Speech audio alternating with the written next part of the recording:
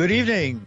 Rudy Giuliani's home and office were raided by federal officials acting on a search warrant today. Taxes in Biden, a new drug to help addicts, and the HEROES Act awaits the governor's signature.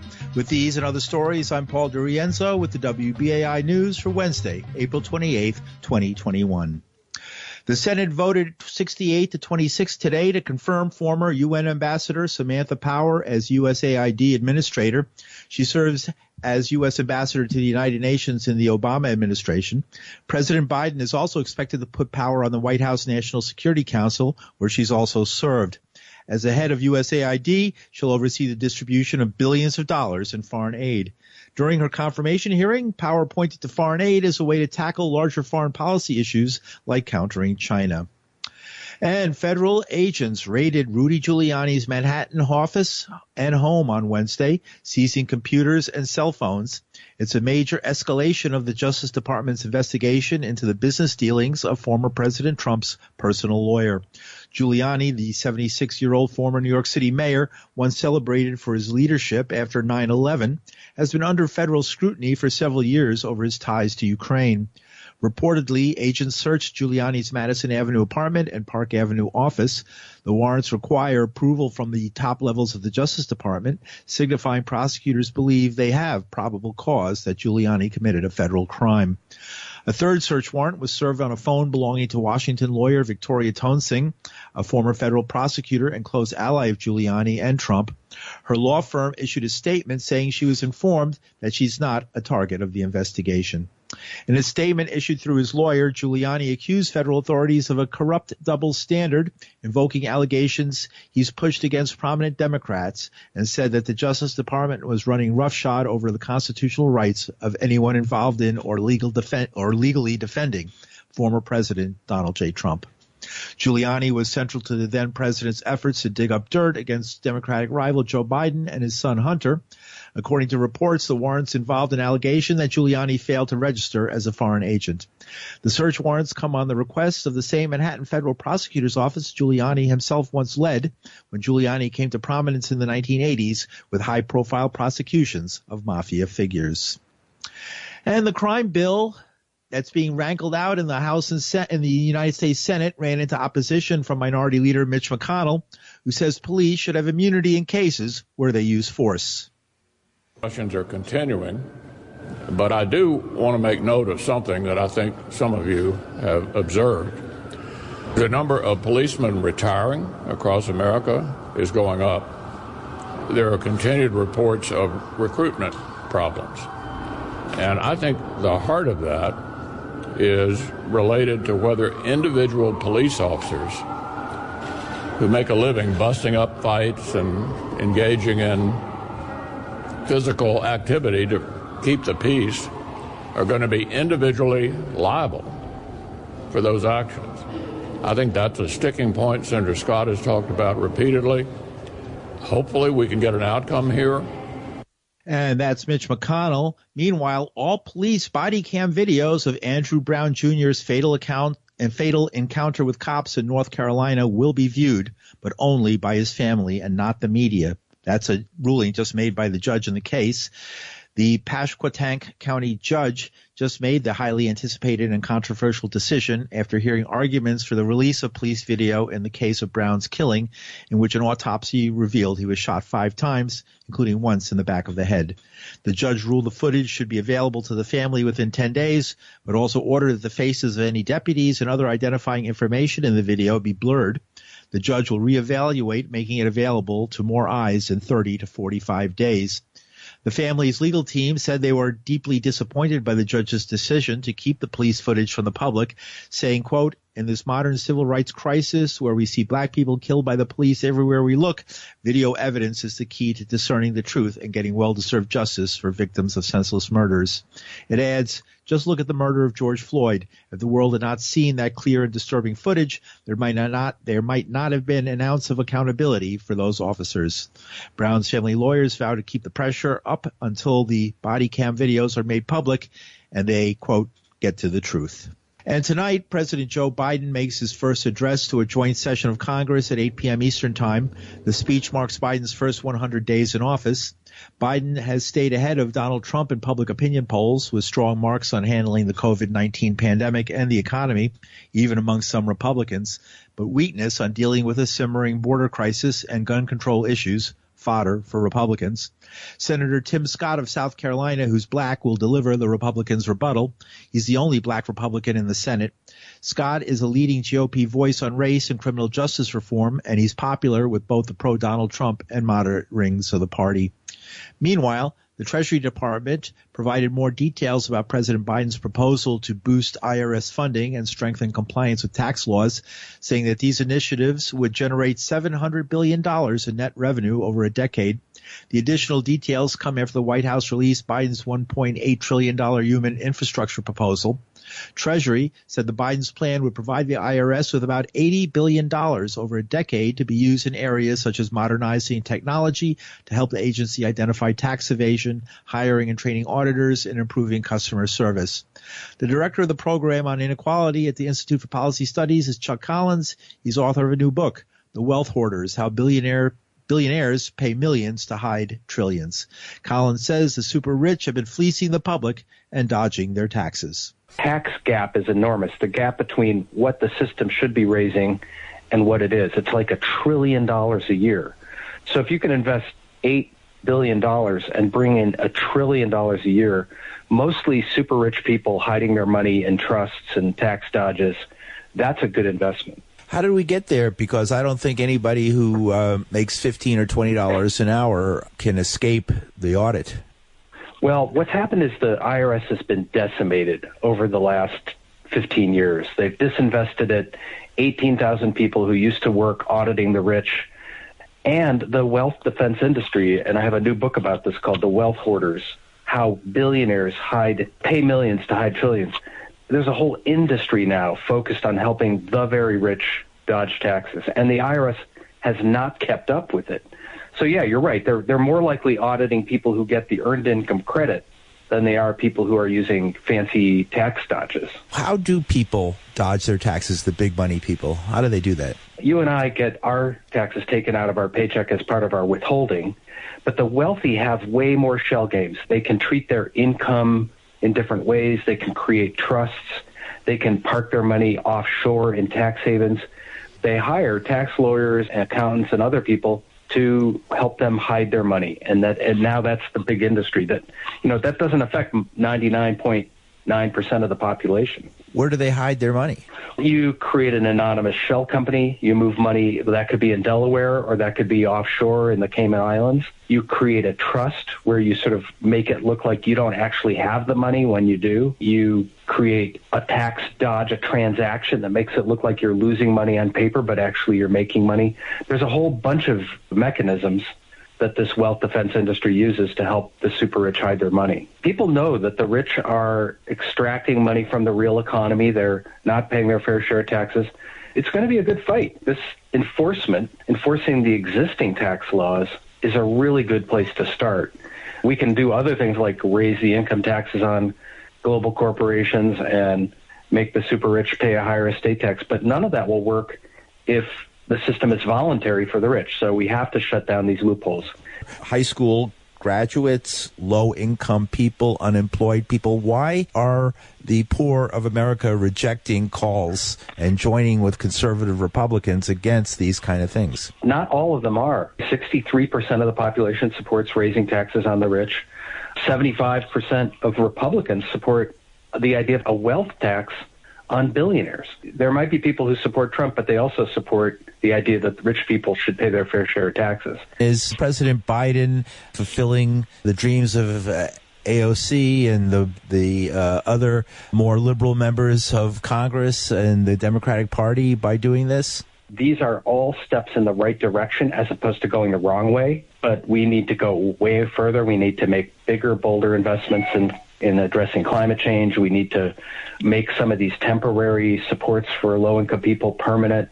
The Biden tax proposal is raise the corporate income tax rate, raise the income tax rate back to 39% for the super high incomes. But we should be looking at a wealth tax.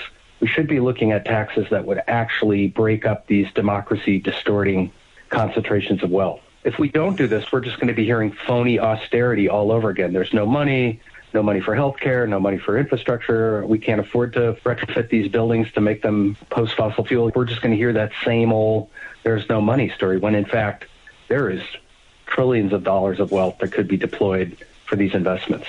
Chuck Collins is director of the program on inequality at the Institute for Policy Studies and author of a new book, The Wealth Hoarders, How Billionaires Pay Millions to Hide Trillions. And one of the areas where spending could be reined in is the military-industrial complex, says David Swanson, the executive director of World Beyond War. Swanson says military spending has been climbing for years, including during the Trump years, and is the equivalent of many of the world's top military spenders combined. And Biden is actually increasing the Trump defense budget. What Biden did was propose a budget for the U.S. military that was initially reported as, within a very teeny percentage of Trump's, turned out to be a little bit higher. Basically, what Biden is telling the Congress and the nation is that Donald Trump got military spending by increasing it wildly, got it darn near right. It just needed to be a teeny bit more. And what's wrong with that? Don't we need to be protected from our enemies?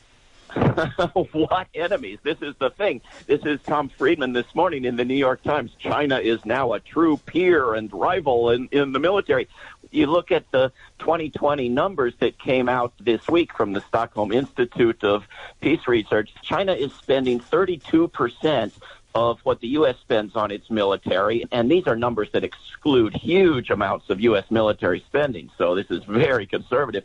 And if you throw in NATO members and NATO partners, not including Russia, which is sometimes listed as such, China is at about 19% of what those are spending. If you throw in countries that the United States arms and funds with military aid, as they call it, China is at 14% of what those countries spend on their militaries.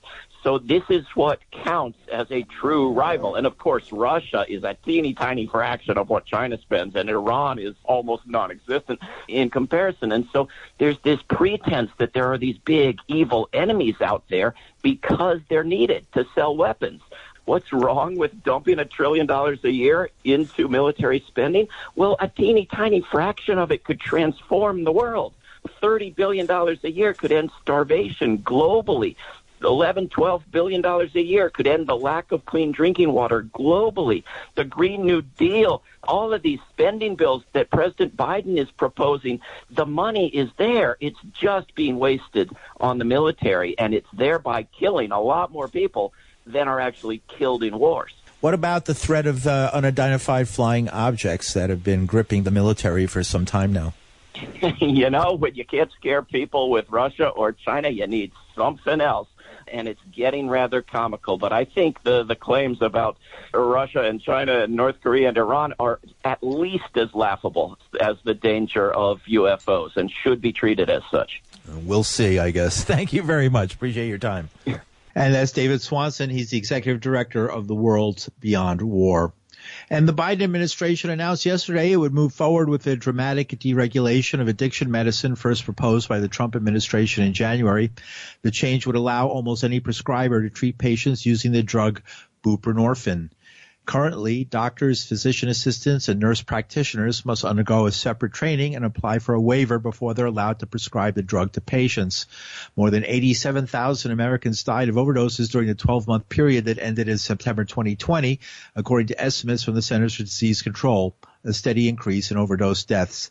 The announcement represents the Biden administration's first major action on drug overdoses. But longtime drug and addiction treatment advocate Dana Beal says buprenorphine is nothing new and as a maintenance drug does nothing to treat the underlying addiction. Beal is an advocate of a still illegal African rainforest entheogen called ibogaine. That's a drug with ancient religious and cultural uses that Beal and many others tout as an effective treatment for the underlying craving for opiates and other drugs. Some studies have backed up those assertions over the years. He says the government is relying on a company called Reckitt Benckiser Pharmaceuticals Incorporated to produce buprenorphine as the commercial drug Suboxone, a treatment Beal says is itself highly addictive. It's not pure buprenorphine. This is Suboxone, which is different.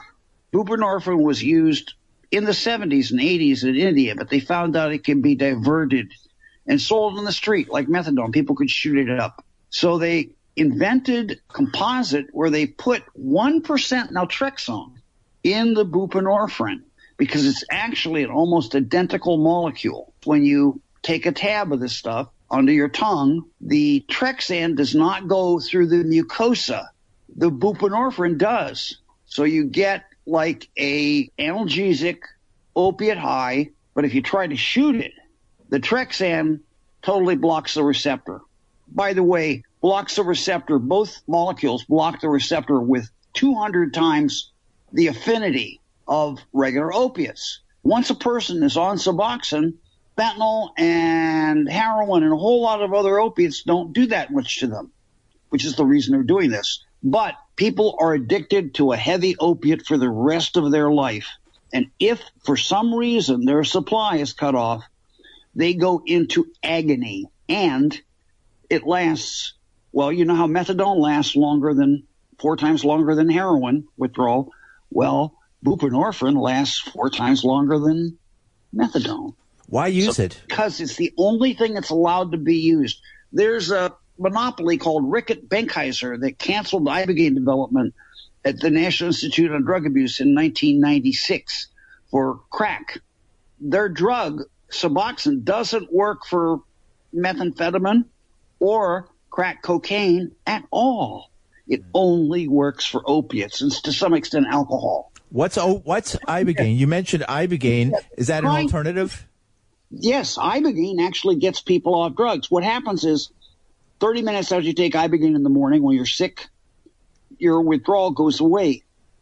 You go on an Ibogaine trip, but you don't have withdrawal the entire time, and then when you come down, you have no more withdrawal. Well, maybe a little twinges of post-acute withdrawal syndrome, but so nothing. Why aren't they using what you're describing as a superior drug for getting people? Rickett Benkheiser last year paid $1.4 billion to the Justice Department because it is a monopoly that has the only drug, and they were lying to actually getting doctors to lie to tell people that their drug was not addictive when, of course, it is completely addictive. What do you think should people do, people who are either addicted themselves or are loved ones of somebody who's going through this?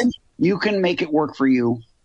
Remember, you have to be the captain of your own ship. You have to want to quit. You have to be sincere. But if you sincerely want to quit some problem, you've got to actually decide that you're really going to quit and really follow through on it. Ibogaine works for, according to one study, 41% of people who do it walk away for the rest of their life after one treatment or a short course of treatments. Suboxone is also used as a taper. In fact, that's what it's supposed to be used as. But only 8% succeed at tapering off opiates with Suboxone. Ibogaine is 5 times more effective. And that's advocate Dana Beal. Some drug policy officials have resisted the change in the past, citing buprenorphine's status as a controlled substance. Trump officials argued in January that rising overdose rates compelled them to act. And you're listening to the news on WBAI New York. I'm Paul DiRienzo. City Comptroller Scott Stringer was accused on Wednesday of sexually assaulting and harassing a woman 2 decades ago. Standing in the shadow of the David Dinkins Municipal Building in Manhattan, Jean Kim detailed allegations against Stringer, which he said took place during her time working as an intern for his 2001 campaign for public advocate.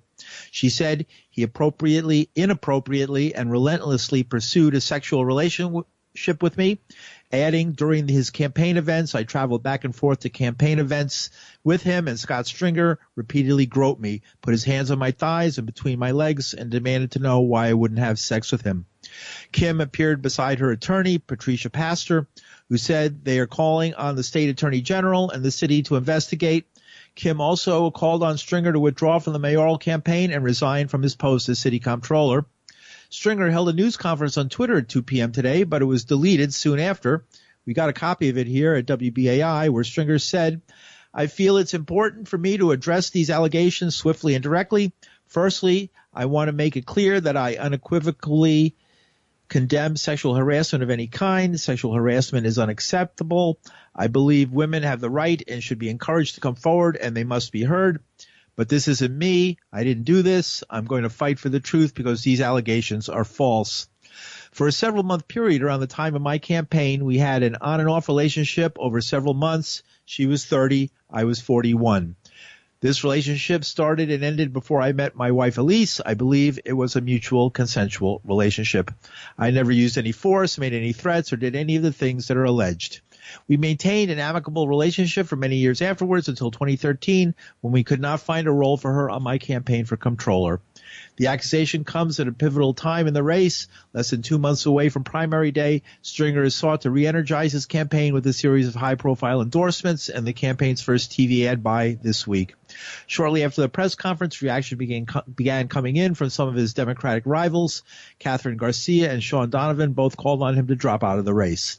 His campaign has also been endorsed by high-profile Democratic women lawmakers, including Senators Alessandra Biaggi, Julia Salazar, and Assemblywoman Yu Lin Nu, who all have spoken against sexual harassment, most recently calling on Governor Andrew Cuomo to resign after he was accused of harassing multiple staffers in his office.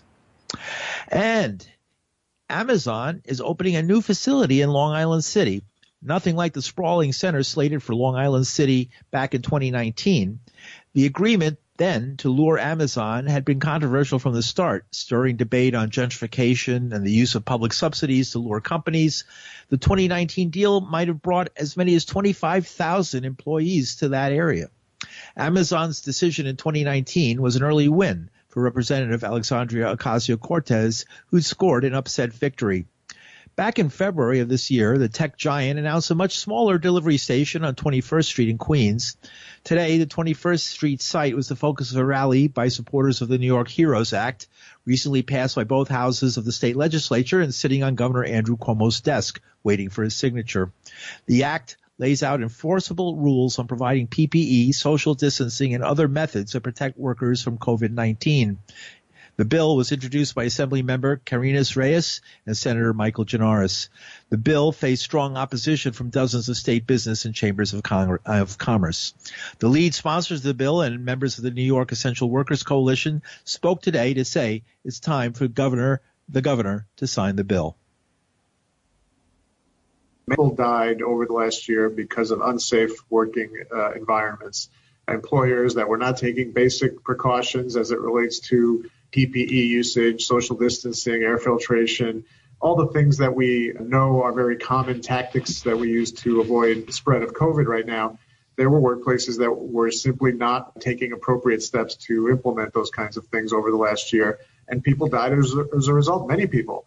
This bill would very clearly just set up requirements that the Departments of Labor and Health would set up, that employers would put in place. It would set up workplace committees that employees would be able to use to opine and monitor compliance, and it would go a long way towards setting the tone nationally for the kind of measures required to protect people, not just the workers, but also customers in some of these businesses. Let me introduce you now to our leader in the Assembly, Assemblywoman Karines Reyes.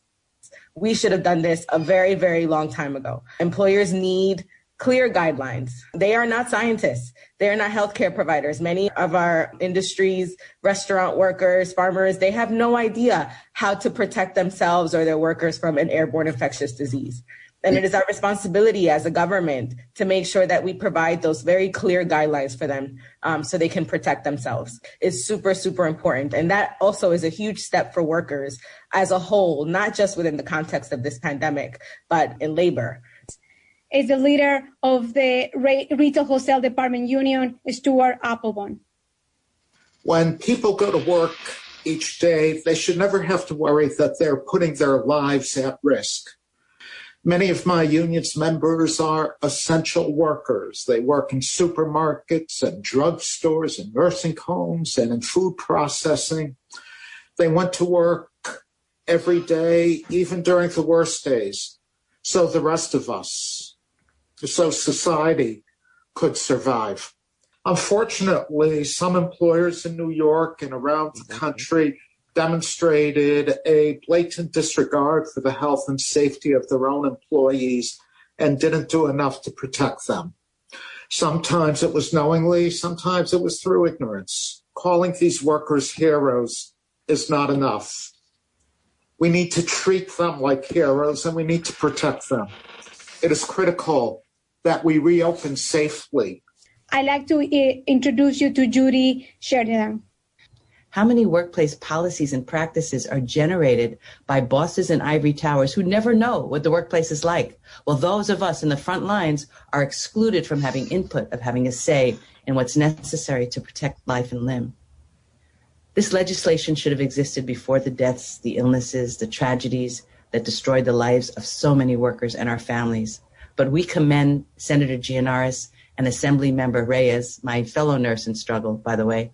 It's never too late to right a wrong and to ensure that justice is served. No worker should suffer or die for simply doing her job, but we mourn our dead even while we fight for the living. Now it's up to the governor to ensure that this bill, as it's currently written, becomes yet another pillar in the centuries-long battle for worker justice. And Judy Sheridan Gonzalez is a member of the State Nurses Union and a RN herself. Senator Michael Gianaris began the clip. As of this broadcast, the bill has not been signed by Governor Cuomo.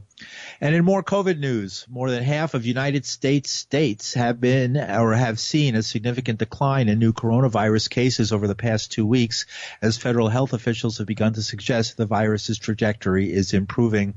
As of Tuesday, the U.S. was averaging almost 54,000 new cases a day, a 24% decline from 2 weeks ago and comparable to the level of cases reported in mid-October before the deadly winter surge.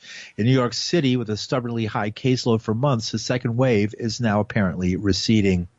And New Jersey Governor Phil Murphy signed an executive order today allowing both youth camps and overnight camps to operate this summer despite the pandemic. The state The state allowed day camps last year to stay open during the pandemic, but with restrictions. Now overnight camps will also be permitted with similar protocols. The governor also said the state is likely to announce more reopening steps in the coming weeks if numbers keep improving and people keep getting vaccinated.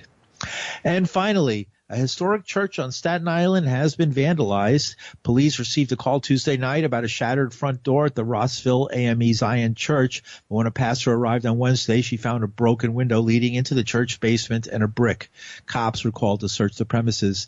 Reverend Jacqueline Knowlton said, "When I look back at the shattered glass, I don't see the shattered glass as much as I'm reminded of it's somebody's shattered life who did this and the brokenness they must be dealing with to do such an unholy thing." Services have been virtual since the beginning of the pandemic. The church was founded over 169 years ago.